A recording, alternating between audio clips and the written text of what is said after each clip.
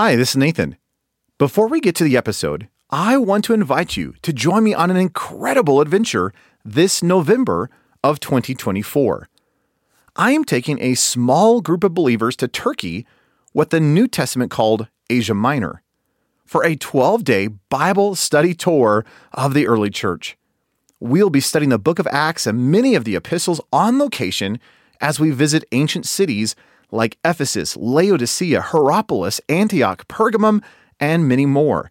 If you are interested in joining me this November for a once-in-a-lifetime adventure as we study where much of the New Testament and early church took place, you can learn more by going to deeperchristian.com/Turkey.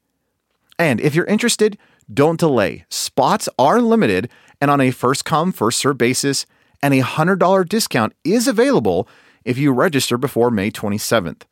I do hope you can join me. And again, more information is available at deeperchristian.com/Turkey. Now, here's the episode. Welcome to episode 53 of the Deeper Christian Podcast. This is the podcast to help you study God's Word, know Jesus intimately, and discover how you can build your life around Jesus Christ. I'm Nathan Johnson, and in today's episode, I want to discuss the depth of fellowship and focus that we are to have as Christians. Let's dive in.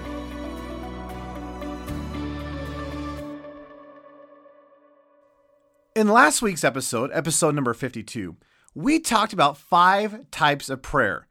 Now, and again, just as a quick review, they were supplication, intercession, thanksgiving, praise, and fellowship. And if you haven't heard that episode yet, I would encourage you to go back and listen to it. Again, it's episode number 52, because it kind of lays a great perspective on where we're kind of heading today. Now, I want to focus on this idea of 7 biblical types of fellowship that you and I are called to have. Now, you may know this, but the Greek word in the Bible for the word fellowship is the word koinonia. And if you look it up, it has this idea of fellowship or association or this idea of community or joint partnership or intercourse. It's this idea of participating in something. In fact, one Greek scholar said it this way. He said it's joint participation in a common interest or activity. Well, if you want a little bit simplified version, in my mind, when you think of this idea of fellowship or koinonia, it really gives the idea of being fully invested and given to the same end. In other words, if I was in a business partnership with somebody, you realize that both of us are to be fully invested and given under the very same end, which in that case would be growing the business and making money. Now, this word koinonia for fellowship, it's used 20 times in scripture. And again, it has this idea of a common purpose or a focus, a unity or an intention of a group of people. Interestingly, in 1 Corinthians 10, verse 16, it's used or is translated as communion. In other words, here's the body of believers coming together and they're sharing and celebrating the death and the life of Christ with the fellow members of the body of Christ. And it's this idea of, hey, we are in fellowship together. That here they are taking the Eucharist. They're sharing they're sharing the wine or the juice, symbolizing his blood, and breaking the bread, which is symbolizing his body. And it's this idea of not just communion, as we would think of communion, but they are participating in fellowship. See, they are fully invested. They're given to the very same end. They have a common purpose, a focus, a unity, and an intention, which is Jesus Christ himself. Another interesting verse where this word koinonia shows up is in 2 Corinthians chapter 6, verse 14. And Paul writes this, "Do not be unequally yoked together with unbelievers. For what fellowship has righteousness with lawlessness? And what communion has light with darkness?" Now, in the passage, he's using actually 2 different words for the word fellowship. He says, "For what fellowship?"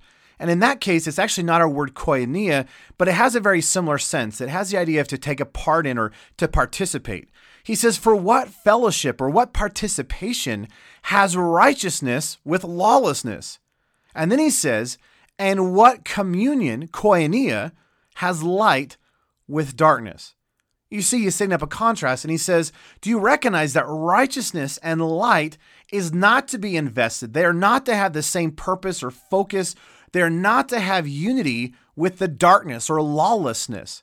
If you're going to call yourself a Christian, then hey, you are not to meddle in the works of darkness. You are not to participate with the lawless behavior and mindset of the world. Now, when you look at those 20 times that word koinonia is used in Scripture, it's interesting that you can kind of package these into about 7 different types of fellowship. Now, the reason I'm bringing this all up is I mentioned in the last episode number 52, that when you look at this idea of prayer, it seems like fellowship is one of the highest forms of prayer. In other words, it's not just, asking God for something or even just worshiping Him, though that should be a constant lifestyle. You realize that this idea of fellowship is having a constant intimacy and oneness. It's that participating, it's that focus, it's that common interest or activity with God Himself. That, as Paul says in Thessalonians, that we are to pray without ceasing. We are to have constant intimacy and oneness with the living God. That is so amazing. But when you look at this idea of fellowship, the question that I had to ask myself is then, well, what kind of fellowship is it? Now, as you step back and you look at the New Testament, again, there seems to be 7 kind of layers to this idea of fellowship. And really quickly, I just want to walk through those with you because it's been a kind of an intriguing or an interesting thought that I've been pondering throughout this week. Now, I don't know if you want to say these actually go in any order or that they increase in intensity, but I just want to kind of give you these seven ideas. Number 1, the fellowship of His gospel. In other words, we have this focus, this intention in the embrace of the gospel of Jesus Christ. It's sharing in the grace of His salvation that He's enabled us to partake in. In Philippians chapter 1, verse 3 through 5, Paul says, I thank my God upon every remembrance of you, always in every prayer of mine, making requests for you with all joy, for your fellowship in the gospel from the first day until now. He says that we have this fellowship in the gospel, that we are sharing and partaking of the grace of God. So that'd be one type of fellowship that we are to have as believers, that we are to have the fellowship of His gospel. Number 2, there is the fellowship with the body of believers. For example, in Acts chapter 2, verse 42, it says, and they continued steadfastly in the apostles' doctrine and fellowship in the breaking of bread and prayers. In other words, they're all gathered together in one place with one common focus and one intention. Well, what is that? That was Jesus. And here they are, a body of believers coming together with one focus. Galatians chapter 2, verse 9, Paul writes that when James, Peter, and John, who seemed to be pillars, perceived the grace that had been given to me, they gave me and Barnabas the right hand of fellowship, that we should go to the Gentiles and they to the circumcised. That in the early church, there was this participation, there was this fellowship amongst believers. In 1 John chapter 1, verse 3, John writes, that which we have seen and heard, we declare to you, that you also may have fellowship with us. And so you realize that we don't just partake or have fellowship with the gospel, but likewise we have fellowship with the body of believers around us. That as a Christian, you can't do Christianity on your own, that it demands a body. Just as my little pinky can't say, I'm the body. No, you're a pinky, a part of the body. And so therefore, each of us requires the embrace of the people around us in the church. Number 3, there is the fellowship of the Spirit. In Philippians chapter 2, verse 1 and 2, Paul writes, therefore, if there is any consolation in Christ, if any comfort of love, if any fellowship of the Spirit, if any affection and mercy, fulfill my joy by being like-minded, having the same love, being of one accord, of one mind. And he says that there's this fellowship of the Spirit. Likewise, in 2 Corinthians chapter 13, verse 14, Paul ends his letter by saying, the grace of the Lord Jesus Christ and the love of God and the communion, that's the word koinonia, and the communion of the Holy Spirit be with you all. Amen. So obviously, it's not just that we are having fellowship with the gospel or in the gospel, and it's not that we just have fellowship with one another, but that we have fellowship with the Spirit of God Himself. Now, number 4 is similar to that we are to have fellowship with the Son. In 1 Corinthians chapter 1, verse 9, Paul writes, God is faithful, by whom you are called into the fellowship of his Son, Jesus Christ, our Lord. I love that you and I are to have intimacy and focus and fellowship and communion and joint participation, to be fully invested with who? The Son himself. And not just the Spirit and not just the Son, but get this, number 5, you're also to have fellowship with the Father. And that verse I read earlier, 1 John chapter 1, verse 3, let me just read it and I'll conclude the statement I left off earlier. It says, that which we have seen and heard we declare to you, that you also may have fellowship with us, and truly our fellowship is with the Father and with his Son, Jesus Christ. Wow, what a phenomenal reality, that I'm not just to have fellowship with you, but I'm to have fellowship with the Godhead, the Trinity God, the Father, Son, and Spirit, that somehow I'm not just interacting with one of them, but I get to partake, I get to focus, I get to have communion and intimacy with each of the members of the Godhead. Now, I understand it's just one God. We firmly believe that. But do you realize that I get to have intimacy and fellowship, koinonia, with the living God, the Father, the Son, and the Spirit? Wow, that's amazing. Well, the 6th type of fellowship is what Paul would call the fellowship of his sufferings. And it's this idea of identifying with Jesus himself. That it's not just, well, yeah, I have fellowship with him, but that in the midst of ministry, in the midst of life, that I am partaking, I am having communion and intimacy with his sufferings. Paul says in Philippians 3:10, he says that my desire is that I might know him and the power of his resurrection and the fellowship of his sufferings, being conformed to his death. He says, that I might get in rich tightness with his sufferings, that I might be acquainted and identified, not just with his resurrection, but being conformed to his death and partaking, embracing, having intimacy with his sufferings. I don't know about you, but I'll take the good stuff. I don't want the suffering. And yet Paul here says that, wow, I get to have koinonia. I get to embrace the sufferings of the Lord Jesus Christ. And it was something he was excited about. Are you excited to embrace the sufferings of Jesus Christ? Are you excited to have fellowship with his sufferings? And as you go and you live your life, and as you minister and as you pour out his grace and truth and love and life to the people around you, do you realize that you will be hated and despised and mocked, and you get to fellowship, participate in his sufferings? Wow, that's awesome. And the 7th type of fellowship is the fellowship of the mystery. In other words, it's participating in the eternal purpose of God, which he is bringing forth in Jesus Christ. Listen to this from Ephesians chapter 3, verse 8 through 11. Paul writes, to me, who am less than the least of all the saints, this grace was given that I should preach among the Gentiles the unsearchable riches of Christ, and to make all see, get this, what is the fellowship of the mystery, which from the beginning of ages has been hidden in God, who created all things through Jesus Christ, to the intent that now the manifold wisdom of God might be made known by the church to the principalities and powers in the heavenly realms, according to the eternal purpose which he accomplished in Christ Jesus our Lord. Paul says that there is this fellowship in the mystery, and somehow I get to participate in this eternal purpose which God has accomplished and is fulfilling in Christ Jesus our Lord.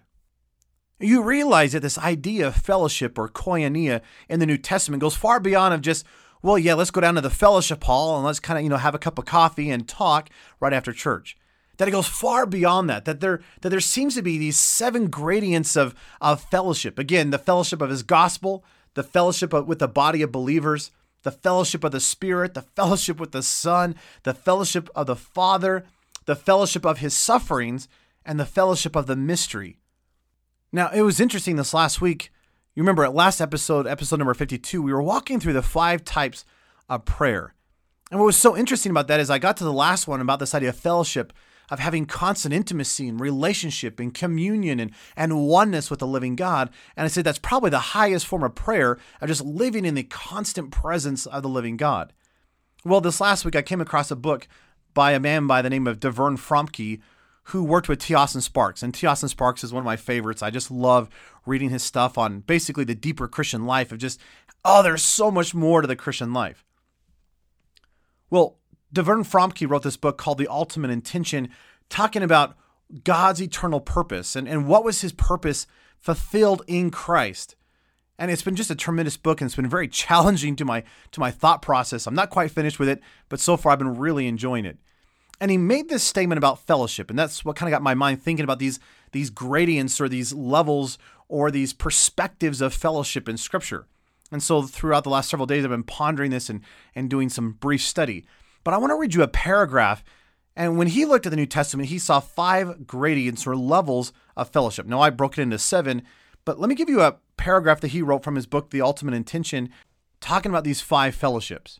He says this: "So our Father is ever seeking to move man beyond the shadows to the ocean depth itself, from living only in our purposes to becoming alive to his purposes.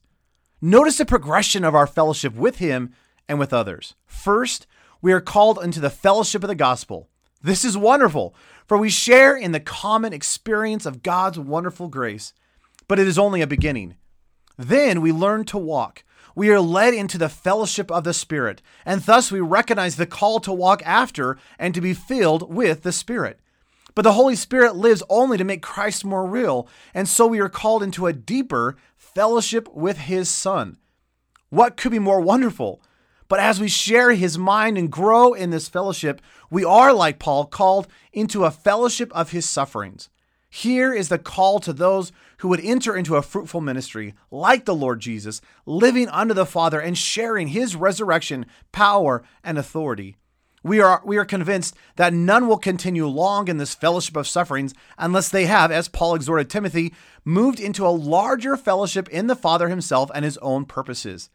Accordingly, Paul unveils his own deepest concern in calling all men to see what is the fellowship of the mystery. Here is the ultimate in fellowship, yet there are many who are content to leave it a mystery." Isn't that a great statement? That we are not just called to have simple fellowship with God or even just simple fellowship with one another, but that we are called into this great richness of intimacy and participation and interaction with the living God and with one another. If I can just close with one verse, listen to this from 1 John chapter 1, verse 6 through 7. John writes, "If we say that we have koinonia, fellowship with him, and yet walk in darkness, we lie and do not practice the truth. But if we walk in the light, as he is in the light, then we have koinonia, or we have fellowship, with one another, and the blood of Jesus Christ, his Son, cleanses us from all sin." Can I encourage you as you go into this next week, would you expand your perspective of fellowship? Would you realize that you are called to participate and have fellowship in the gospel? That we are to be intentional and have fellowship with the body of believers, the church, the body of Christ. That we are to have fellowship with God himself, all 3 members of the Trinity, the Father, the Son, and the Spirit. That we are to identify him in the fellowship of his sufferings. And that we are to participate in God's eternal purpose, which he is accomplishing and carrying out in the person of Jesus Christ in the fellowship of the mystery. Well, I hope that expanded your perspective on fellowship, especially after last week's episode. And as always, thanks for listening to this episode of the Deeper Christian Podcast. For show notes of this episode, including an outline and links to other resources and articles, including the quote that I read earlier, please visit deeperchristian.com/53 for episode number 53. And until next time, know I am cheering you on as you build your life around this intimate fellowship with Jesus Christ.